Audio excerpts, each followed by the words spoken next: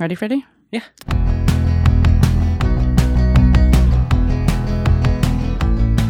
Hi, guys. Welcome to the Katie Halper Show. Thanks so much for listening.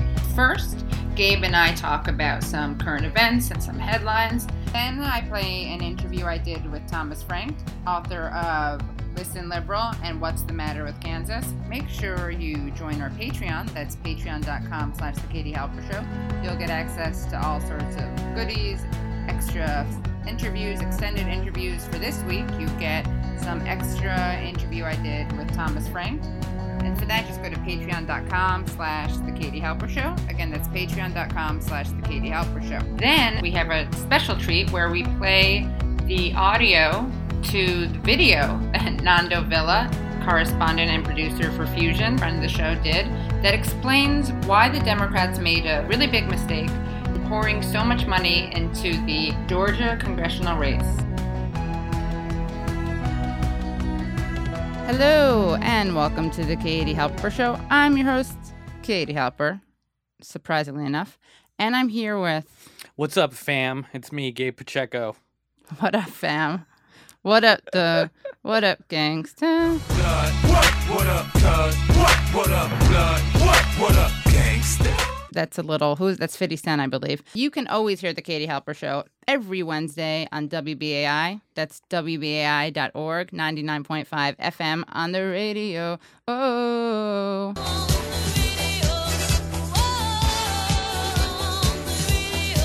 I'm really feeling musical today.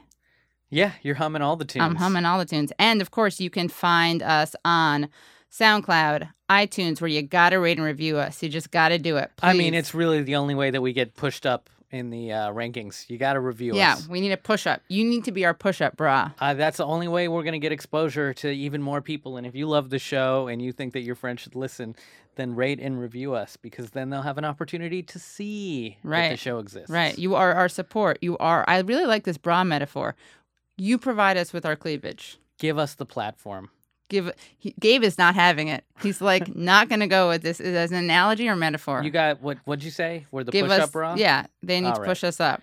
Yeah, come on, corset style. Get Victorian with it. Get Victorian with it. I like it. No. Getting jiggy with it. Help us defy gravity. It has to be underwire. Let's not pretend that non-underwire is. Do you know the difference, Gabe? No, between underwire and underwire? No. So didn't they used to make corsets out of wood, like George Washington's teeth?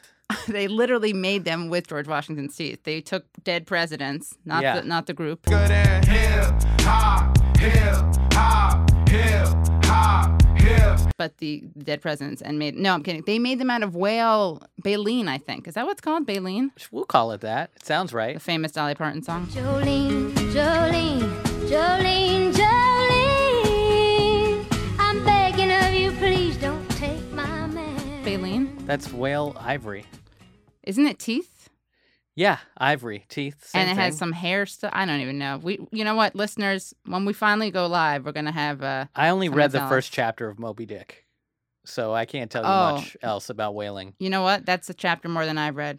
True confession. We should have an episode where all we do is like confess to things that we haven't read or movies that we haven't seen. That I've are never part of the read canon. Infinite Jest. Me neither, but that's more recent. Let's see. I read Anna Karenina. I read the Dostoevsky Crime and Punishment. Yeah. But I feel like there are a lot of classics. I think I took one of those complimentary Bibles from a hotel once, and I didn't read that. I thought I would. I cracked it open, and it was just like a list of people who begat people. A listicle? Yeah, and I was like, I could care less. Like 10 people who begat people. Right. However many years ago. It's poorly written. Yeah, it's pretty. Yeah, Aramaic doesn't flow so well into English. By the way, this week was Salvador Allende's birthday. Oh man, my favorite Chilean president, who was elected and deposed on September 11th. Yeah, 1973. Yes, just check that. By the U.S.-backed junta. What do you say, junta or junta? That sounds pretentious, but yes. The coup. He was born in 1908, June 26th. Funny, the DSA, I don't remember which DSA, one of the DSAs on Twitter wished him a happy birthday, and they translated something he had said where this was like his last speech.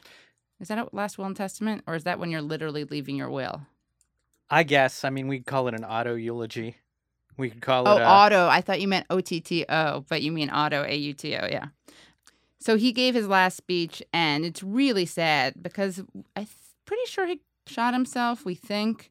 I mean, there's a fog of war element There to is this. a fog of war. where Fog they- of coup, if you will. They bombed the White House, and he was dead. They offered to take him out, but he knew that they'd kill him. And in fact, I think there's recording of, this should be the approximate radio hour where we're like, I think what happened was, but I think there was recording of them saying like, we'll take him out and then drop him into the sea. And if that's not right, I'll just delete it. Right. You know? There's a movie on Netflix called okay. Allende. Oh, really? Is it doc or No, narrative? it's his last day in the White House. So it's a perfect, compendium piece. Like, it's a perfect movie that after you've seen Downfall, I was which going is to say, like it's the Chilean downfall, right? yeah, Hitler's last days in the bunker, but totally different because Hitler was fighting for national socialism and sort of eugenics and genocide. Right. And Allende was democratically elected and for starting Head Start programs for kids. Right, and like food for Free- soup kitchen type things, yeah. yeah, And making nonviolent. right, he was 100% nonviolent, which was again a big mistake. Yeah. Because there's a scene in Allende where one of his secretaries says, "Hey," he tells the secretary, "Don't worry, the people will stand up to the army and stop them from invading the White House." And his secretary says, "How? You took away their guns." Right. Which is why we on the left should not tell people to give up their guns. Well, Gun control is a problem. yes, but I would argue that, like we were saying last week, there is a difference between 1973 Chile and present day United States. Like the police force is so militarized. So I'm not saying take away people's guns per se, but I am saying that's not a good model for us to pursue. There's no power without the threat of force behind it. Right, but we have like a water gun and they have an They have A-bomb. drones. Yeah, drones, yeah. They have they have lasers. And that's kind of what we said a couple episodes ago. It's interesting. What do you think would happen? Like that they would take the bread or the soup. They'd like throw hot soup in the faces of the generals, since he did give the people like soup and food, just like held up loaves of bread. I don't know. I feel bad. I shouldn't really be making fun of Allende and his commitment to nonviolence. Well, I mean, he ended up on T-shirts, and we all like him today in the Right. same way that every nonviolent protester is lionized after they're killed by the true. state. It's unfortunate. What are you going to do? What are you gonna do? Anyway, so yeah. So anyway, in his last speech, which he delivered from the Casa Moneda, the White House equivalent there, he said, the DSA tweeted this quote: "I say to the people that I'm certain that the seed which we planted in the conscience of thousands and thousands of Chileans will not be shriveled forever." And I don't think shriveled is the right word at all. I guess, man, Chileans loved Pinochet afterwards. I was there a couple years ago, and I talked to some guy who lived in a gated community out there, and I said, "How did you guys feel about the time when you couldn't go out after dark?" And he was like, "Well, the only people that like to go out at night are criminals. Right. So if you're not a criminal, what reason do you have to go out when it's dark?" Yeah, they say that about Spain too. And so there are a lot of people out there that are just lame.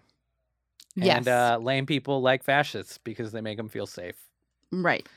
That's true. And confirmed. But isn't that ironic? He killed himself with a gun. I wonder where he got that. Yeah, did they? This was an unregistered firearm? I don't know. That's a good question.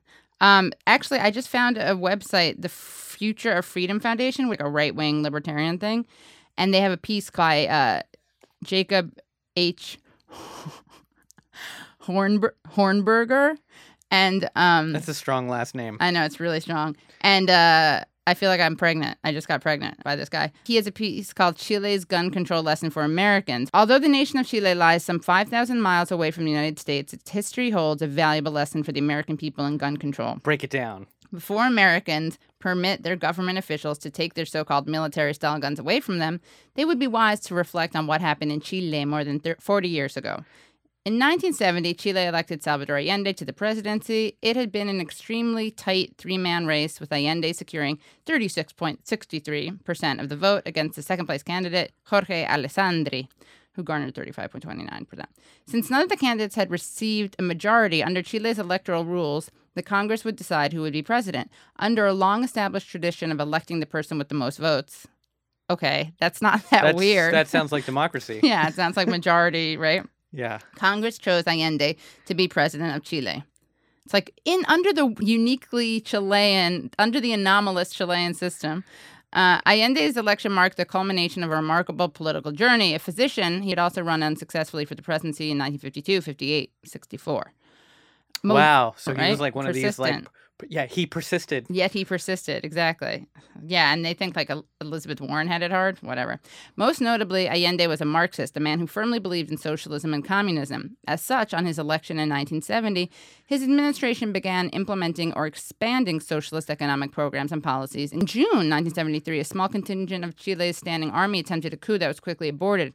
Given the increasing concern over the possibility of a military coup, Allende's supporters began asking for guns. However, Allende did not abandon Chile's system of gun control. The Chilean people, like so many others around the world, were obviously prohibited from owning guns. The only people who would be permitted to continue owning and possessing guns were the military and the police. On September 11, 1973, military junta led by Augusto Pinochet announced that the military was taking power in Chile. Allende's small force of armed guards was easily overwhelmed by Chile's military forces. Before he could be taken prisoner, Allende made a farewell speech to the Chilean people and committed suicide by shooting himself in the head. The summer before the coup, the military clearly understood how important it was to keep the citizenry disarmed, and military units were periodically raiding private establishments to conduct warrantless searches for guns. The military clearly understood that a disarmed citizenry is an obedient, meek, and cooperative citizenry under military rule. Yeah. But we can't ignore the fact that the United States government and United States corporations were behind this coup as much as a minority of the citizenry in Chile. Right. So you had the military, but they were backed by the United States copper plants, the copper mining companies. And there were all these corporations in the U.S. that were worried about getting nationalized. And as Nixon said, they want to make the economy scream. Yes. Naomi Klein talked about this in The Shock Doctrine, about how Chile was the first testing ground for neoliberal economic policies. Right. Milton Friedman, Los Chicago Boys, as they called them. And torture, of course. Very innovative in torture. Totally. Really disgusting things. So, okay, so happy birthday, Allende. Salvador Allende. We can play some Victor Jara. He was also killed. Te recuerdo, Amanda, la calle mojada, corriendo a la fábrica donde trabajaba Manuel. La sonrisa ancha, la lluvia en el pelo, no importaba nada, ibas a encontrarte con él, con él, con él, con él, con él. Son 5 minutos, la vida es eterna en 5 minutos. Suena la sirena, de vuelta al trabajo, y tú caminando lo iluminas todo, los 5 minutos. That's Victor Jara. So much to talk about this week. The healthcare thing is a nightmare. I think that's a fair thing to say. Oh my gosh, so scary. 20 million more people might get thrown off of the healthcare rolls. Oh, yeah. The Congressional Budget Office, which is nonpartisan, the CBO, released an assessment on Monday that said that 22 million Americans would lose their health insurance under the Senate Republicans' healthcare bill just over the next decade. After that report was released, Republican Senator Susan Collins of Maine and Republican Senator Rand Paul of Kentucky joined Dean Heller of Nevada in pledging to vote against even debating their party's healthcare bill. But here's what's hilarious. Ready? Rand Paul did that. Like, Susan Collins is fairly moderate. Rand Paul doesn't want to debate it because it's like not aggressive enough. It leaves too many people insured. He wants more people to be denied health insurance. He's a doctor. I get that. We need to heighten the contradictions. I'm Yeah, I'm he's an on Rand Paul's accelerationist. side. We need to have people need to be tuning into the Katie Halper Show to get health tips from us because they're not insured. Guys, I get it. You're not insured. This is how you stay healthy. Personal responsibility. 7 glasses of water a day, Yeah. preferably filtered. Eat a bowl of leafy greens every day. Eat a fruit. Eat a fruit. You'll be fine. And if Garlic. you're not fine, remember that it's the Republicans that are making you sick. So Republicans are poisoning you. as long as the Second Amendment is in place, everybody on the left, get what you can, get armed, and the only way that we're going to have universal health care is an armed struggle. Get it while you can. Get garlic. Get guns. Garlic and guns. And we need one more. You need to get your fatty omega-3s, you guys. What you need to get is your fish oil pills and some weapons until this whole Medicaid for everyone thing for gets Medicaid for passed. all. Right. Medicare for all. Medicare, Medicaid, Medicare for all, yeah. all that. The American Medical Association came out against the bill. They said in a letter to the Senate, they said, medicine has long operated under the precept of primum non nocere, or first do no harm. The draft legislation violates the standard on many levels. There's a study out in the annals of... Sorry, is it annals, but do they say annals too? I mean, Like- most people talk about anal. But are they talking about the annals of internal medicine? Did I just totally make it pervy, or do Is people this say going to annals? be on the radio? at No, some point? not well. Yeah, but is it annals? It's annals, I guess, right? I'd say annals. By the way, today I was walking Central Park. I saw 2 people fornicating. Anally. I don't know, but it was the scariest thing I've ever seen because they were facing each other, lying down, and during the light of day, facing each other. They were holding on to each other, their arms were wrapped around each other. Were they naked? Because it's No. it's intense sunlight out It there. is. I'm worried about their skin. No, they were covered. They were wearing shorts. I don't know if it was 2 dudes or 1 woman and 1 dude, but I'm not kidding. At first, I thought they were doing couple exercises because Yeah. their legs were shaking, Yeah. it was so disturbing. You thought it was like couples acro yoga. Yeah, exactly. Acro yoga. It was so disturbing. So anyway, there's a study out in the Annals of Internal Medicine by Steffi Woodhandler, and she was at Democracy Now! Dr. Steffi Woolhandler, professor at CUNY Hunter College, primary care physician, lecturer at Harvard Medical School, and co-founder of Physicians for a National Health Program. Tell us what you found. We reviewed the world scientific literature on the relationship between health insurance and mortality. And there is really now a scientific consensus that being uninsured raises the death rates by between 3 and 29%. And the math on that is that if you take health insurance away from 22 million people, about 29,000 of them would die every year annually as a result. That's what we found by reviewing the literature. There was a similar review in New England Journal of Medicine. We published our own study in the Annals of Internal Medicine, which is the official organ of the American College of Physicians, the nation's largest medical specialty society. Being uninsured raises your death rate. That is established scientific consensus. I thought that it was a no-brainer that the less people are insured, the more people die. But apparently some people actually dispute that.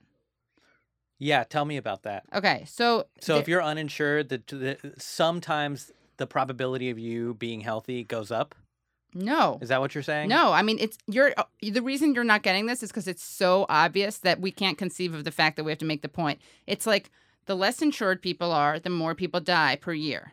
And there's some people who are no, that's not true. Is this argument coming out from the Flat Earth Society, the Jesus Rode on Dinosaurs fan club? I wanted to turn to a comment made by the Idaho Republican Congressman Raul Labrador during a town hall meeting last month. Nobody dies because they don't have access to health care. Nobody dies because they don't have access to health care. Nobody dies because they don't have access to health care. Dr. Steffi Woolhandler. Well, Raul Labrador said it. Senator Ted Cruz has said that. Marco Rubio has said that. Secretary Tom Price, the Secretary of Health and Human Services, has implied that that you can be uninsured and nothing happens. That's simply not true. The science is showing us that if you lack health insurance, you don't get the care you need to stay healthy, and that people die earlier as a result. Duh. Are there studies that show that when it rains, When it rains, people are get more wet? Yeah. That's Breaking news. Food satiates hunger. water satiates thirst. Insurance helps keep you healthy. I can't believe these people. What's wrong with them? I thought it was like so incredibly obvious. But then Saliza says, but quote unquote, people live, end quote, seems like a pretty big partisan assumption when it comes to the effects of the bill. What? I don't even. Then this guy, Avik Roy, who's like a big free market dude, says, I'm very open to thoughtful critiques of the Senate bill from the left. Millions will die is not it. Why isn't it it? Why isn't it it? Why is it not it? What's so I mean, that seems pretty straightforward to me. No? Nate Silver actually tweeted about this. Quote, you can't talk about people dying from losing access to healthcare, end quote, might literally be the dumbest argument in the history of the internet. And I would agree with him. Anyway. So yeah, I would say let's call that the worst take of the week is the it's a bad argument to bring up that millions of people will die. I'm not sure if it's like if the bad argument is that it's like uncouth or that we don't know if the person will die or not. Well, they're like, it's not the lack of healthcare that's going to kill the people. It's going to be rapidly multiplying cancerous cells. Oh, they're doing like a technical argument? Yeah, it's not the lack of healthcare. It's, it's the compromised immune system from the undiagnosed virus. I guess, yeah. It's not the lack of Band-Aids. Right. It's that giant gaping paper cut. to which so many people succumb. Some people, this libertarian guy whose show I went on, it's like people die in hospitals. I mean, people do die. From MRSA. They die from crazy antibiotic-resistant bacteria. Yeah, or C. diff, which is really horrible, or like bed sores. I think that's what Christopher Reeve wound up dying of. But with bed sores, man, you got to turn people over all the time. Right. Got to keep turning them. You do. Like those hot like dogs a gyro. in the 7-Eleven hot dog warming machine that keeps them turning. But even though that happens, and it happens more than it should, that obviously is outweighed by just not getting treated. That's correct. That is correct. Terrible take. I don't know what's wrong with people. And, of course, what's beautiful about the healthcare thing is that there was a Medicare for All bill in California. That was going to be a statewide thing. And a Democrat blocked it. So shout out to Democrats that's this week. And with Democrats like these, who needs Republicans? Because I got to have faith. I got to have faith. Because I got to go with the faith. I got to have faith. This week, it would have been George Michael's birthday. I love R.I.P. So June 25th would have been his 54th birthday. And he was of Greek descent. Oh, yeah, he was. So him and Milo, two British Greek dudes. Yeah, and the wrong gay. one kicked the bucket. And gay, yes, the wrong one did kick the bucket. Did you like his music at all growing up? I like the Limp Bizkit cover of Faith. Oh, I didn't even know there was one. Yep. I love Freedom, that song Freedom. Freedom!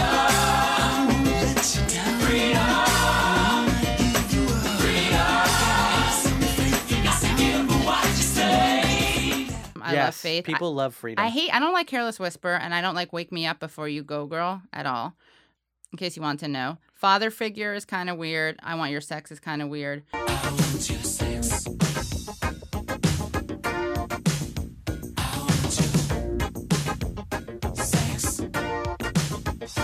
I want your sex. Who says it like that? Yeah. I want your sex. It's very ESL. Oh, yeah, you're right. You're like, I want your sex. Do you want to make love? No, Yeah. I want your sex. That's really funny. I want your sex. So, Like you can get quantities of sex, just like a platter of right. sex. Can I have some of your sex, please? Yeah, a bucket. Can I get a beach bucket full of your sex, please? Father Figure is a really scary song. I will be your father figure. Put your tiny hand in mine. I will be your preacher feature.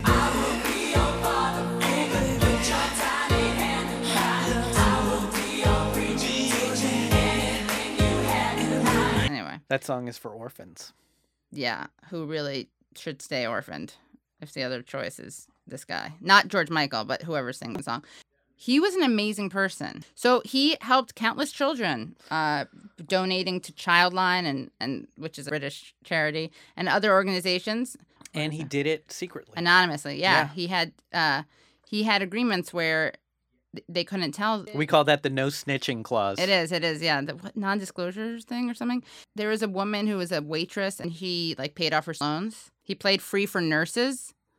He really appreciated nurses because his mom had cancer. So he was just a great guy.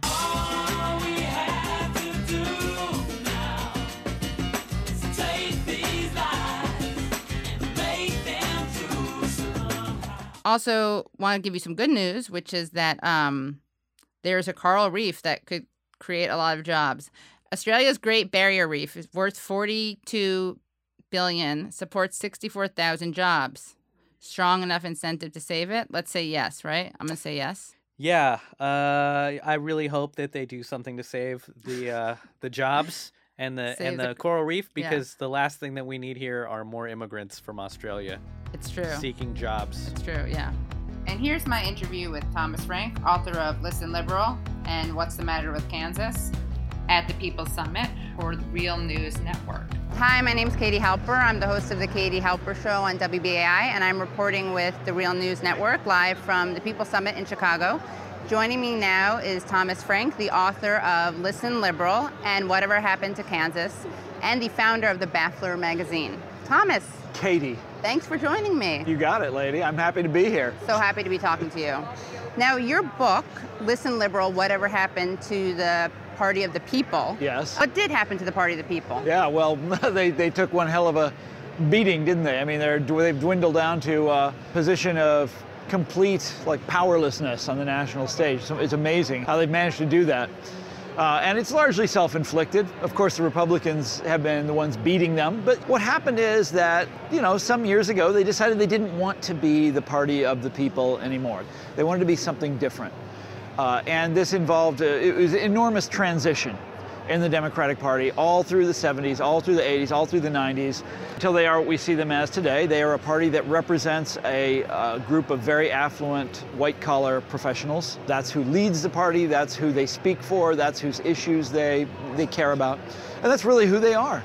I mean, to put it really, really, really bluntly, that kind of party just can't, people aren't interested. The general public is just, they're not excited about that. So how much does that explain Trump's victory?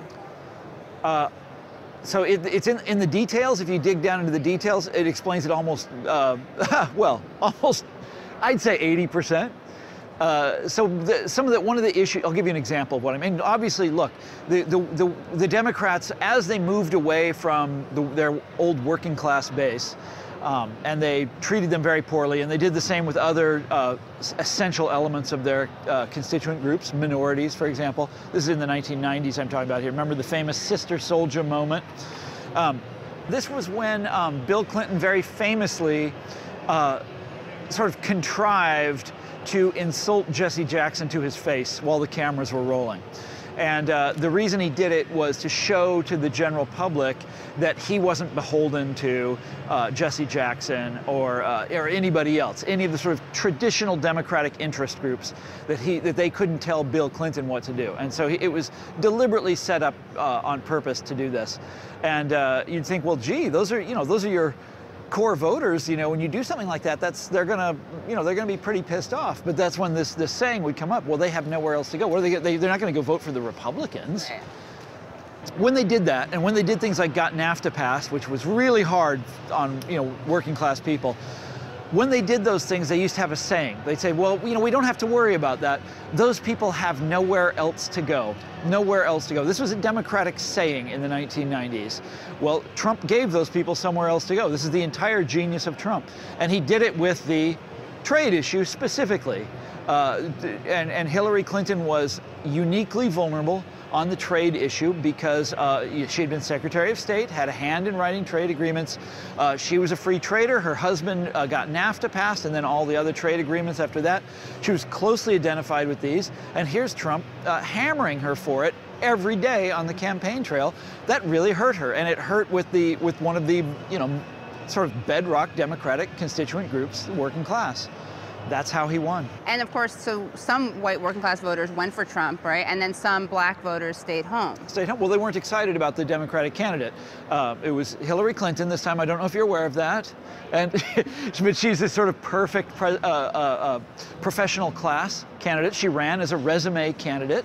If you went to the Democratic convention in Philadelphia, she ran as a complete centrist.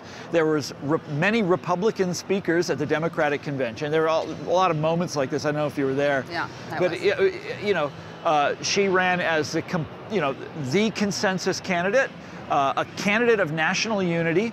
All the leading professionals from all the different professions were arrayed around her. She is the most qualified presidential candidate ever, Barack Obama says. You know, and you know, that's not very exciting to most voters. You know, look, I voted for her, right? I'm like, okay, yeah, she's better than Trump. Anybody can see that. But for most people, that means nothing. In some ways, it's actively insulting to be running as like, you know, I'm the most talented person out there. I'm the most accomplished person out there. That's not, you know, it's a weird thing for a Democrat to do. I mean, look, Democrats do that all the time, but think about who the Democratic Party is. That's just a strange, you know, that offers the common people nothing. It's not even about them. Right? It's about her resume. Right. Yeah. I'm with her was the unofficial. Yes. Yeah. Slogan, that was the official. Right? That was the official slogan. The unofficial one was "America is already great." Right. It's like, oh my God. Right. It's total complacency. Right. You know? Yeah. It doesn't speak to anyone who's not already there or anyone who's suffering. Right. Yeah. Right. Exactly. What about what role did the media play, if any, in handing Hillary the nomination or in defeating Bernie Sanders during the primary? So I've written about media bias before, and I've always poo-pooed it. I always thought it was kind of a silly idea. Well, forget that. It was there this time around in an enormous way. And so I wrote a big story for Harper's Magazine about how the media treated Bernie Sanders. And the way I did it was to focus on one newspaper in particular and read all of their op-ed coverage of Bernie Sanders. I chose the Washington Post, and I read every op-ed story and editorial that they ran that mentioned Bernie Sanders, and it was 5-1 against him. I mean, they hated this guy, hated him. Made fun of the way he looks, you know, made fun of the way he talks, made fun of his supporters, made fun of his issues in a really cruel a way that was totally incommensurate with who the man is. I mean, he's a nice person. He's an avuncular. He's a friendly. It's hard to dislike Bernie Sanders. Well, they did, man. They hated him. And so then the question is, and the New York Times is very similar, then the question is why? And the answer is that, and they did the same with Trump, of course. I think Trump deserved it more, but I don't even know if there were any newspapers in America that endorsed Trump. You know, the media was... The KKK weekly or something. Yeah, right, yeah, things like that. Right. But the mainstream media absolutely loved Hillary Clinton, absolutely adored her, without reservation. Why? You think about it for a minute and you realize it's just basic class solidarity. That resume stuff, that's them. You know, your East Coast sort of media elite, they went to the same sort of school that she did. They, you know, a lot of them know her personally. They went to, you know, they have the same life trajectory, the same aspirations, the same demographics. They look at Hillary Clinton as one of their own. This was someone that they absolutely adored. Now, I voted for, as I said, I voted for Hillary in the end as well. But when you do that, when you are just so absolutely in love with a candidate like they were with Hillary Clinton, it blinds you to all sorts of things that you should be picking up on. And like, you know, I wrote a whole bunch of stories during the race about Donald Trump and about his supporters and about what was going on. I had to write those for a British publication. I couldn't write them here in this country because they were so infatuated with Hillary Clinton. Right. And then they really were. This is true. They still are. Right. They still have the "I'm with her" in their Twitter bios, and then they say that Sanders supporters have a Messiah complex. Well, the bitterness towards the Sanders supporters is like still. Hey, look, Bernie Sanders was a good soldier. He did his duty. He endorsed after he lost. He endorsed her.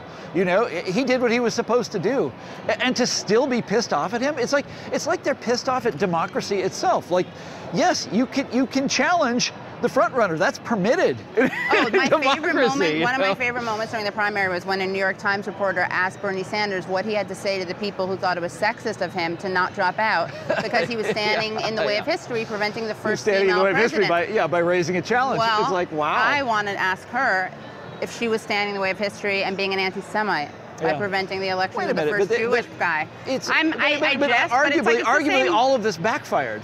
I mean, they loved Hillary so much that they were completely blind to what was coming right around the corner. Right. Or they didn't hold her feet to the fire or pressure her to move in any Exactly. of the directions Look. that would have made her more electable, like with the Fight for 15. There you go. I mean, the total complacency that I just described. She ran a terrible campaign. Terrible. So why are you such a racist misogynist, huh, Frank? Yeah. Because to point out that Yeah, she ran a she's lousy campaign. she's- Well, look, it's she could have sexist. run a good campaign. It's sexist to think Had she she ever run makes it, mistakes. but she lost. Had she run a good campaign, she would have won. It's that simple. Anyhow. What are the takeaways? Because lots of people, coincidentally, the ones who continue to bash Bernie Sanders and praise Hillary Clinton, lots of them are saying, oh, we can't look back now. We have to look forward. We have to defeat Trump. I think kind of traditionally you do a post-mortem to figure out how to move forward. Yes, and look, the Democratic, I wrote a big book about the Democratic Party. That's what we're here to talk Listen, about. liberal. Came out it came out in March of last year, well before the election. If the Democratic Party has had postmortems, they haven't contacted me. Here's the big book about what went wrong with the Democratic Party. They're not interested. Which is more important, what the Democratic Party did or what Russia allegedly did? And which does the DNC have more control over? Well, look, there's two Russia stories. One is the one that's unfolding right now before our eyes, which is fascinating. With Comey and with General Flynn and all of this stuff, and we have no idea where that's going or what that is going to turn out to be. The other Russia story, the idea that Russia somehow tipped the election to Trump by with the Podesta emails. That is false, in my opinion. There are many, many, many, many, many reasons that Hillary Clinton lost, and that one is, in my view, pretty far down the list. You want to hear some things that are much? I think the Comey memo, by the way, had a much bigger impact.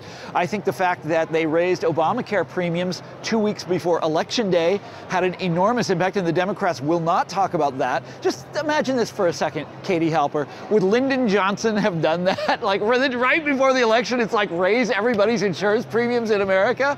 How about Obama pushing the Trans-Pacific Partnership all through the election while poor Hillary is trying to backpedal out of it and like, oh, I've changed my mind about it. I'm not in favor of it anymore. And Obama's like, yeah, we're going to pass it anyway. And went on it's the like, Jimmy what was Fallon he thinking? show Yes, and to boasted stump about for it. it. And it's like this was just bad. I mean, and these, by the way, all of these are tactical. These are all tactical. Forget morality or whatever. And as long as you're saying, okay, well, what were the tactical blunders? Oh my God, look at Trump's. Look at Trump's, the Access Hollywood tape, insulting the parents of that kid killed in Iraq, insulting the judge, making fun of handicapped people, going down the list of ethnic groups and making fun of them all. He was equal opportunity. If you get to say, we'll take away what Hillary did, a tactical blunder that Hillary made or that happened to the Democrats. Well, look. This guy had a lot more tactical blunders. There's obviously, in terms of tactical blunders, this guy's the worst we've ever seen. Right. Strategic is the question. There's a level above this. We're talking about the issues, the way these candidates appeal to people, the real nature of politics. Democrats do not want to talk about that, and that's what we have to look at if you want to. Look, one more point, Katie Halper. Yes, Thomas Frank. Trumpism is not going away. Trump himself may get impeached. He may resign. Who knows? Right. But the Republicans now understand that they know how to beat the Democratic Party. And Trump, if anything, was a very flawed bearer of this message. He's like one of the worst candidates we've ever seen, and he still won. Well, look, they now know, they can see what he did to beat the Democrats. They're not going to give up on that. The next Trump is going to be someone that's actually good at it. Okay, so if they don't figure out what's going on here in a grand strategic sense, the Democrats, they're in huge trouble. So what do they have to figure out? What do they have to do to defeat Trumpism? Well, how do you, for God's sakes, how do Democrats lose Pennsylvania, Ohio, Iowa, Wisconsin, Michigan? That's a catastrophe. They better figure out how and why that happened and what they're going to do differently. Look at inequality in this country. Look at the power of Wall Street. Look at what Silicon Valley is doing to the economy. People are outraged about these things. The idea that a left party can't win, that the left party is in a state of historic defeat right now when the country is screaming out for the things that the Democrats used to offer. You know, that is screwy. It should be easy for them to win, and instead they're wiped out. And they're going in the wrong direction, it looks like. They're not going towards Fight for 15. Any lessons, any important takeaways from England? Yes, I just came back from England. I interviewed a lot of voters, a lot of political candidates right before the election. Absolutely a fascinating place. You know, they use the word socialist there and nobody is shocked. And it's like they think that's normal to talk about. People think, I heard many people self-identify as socialists.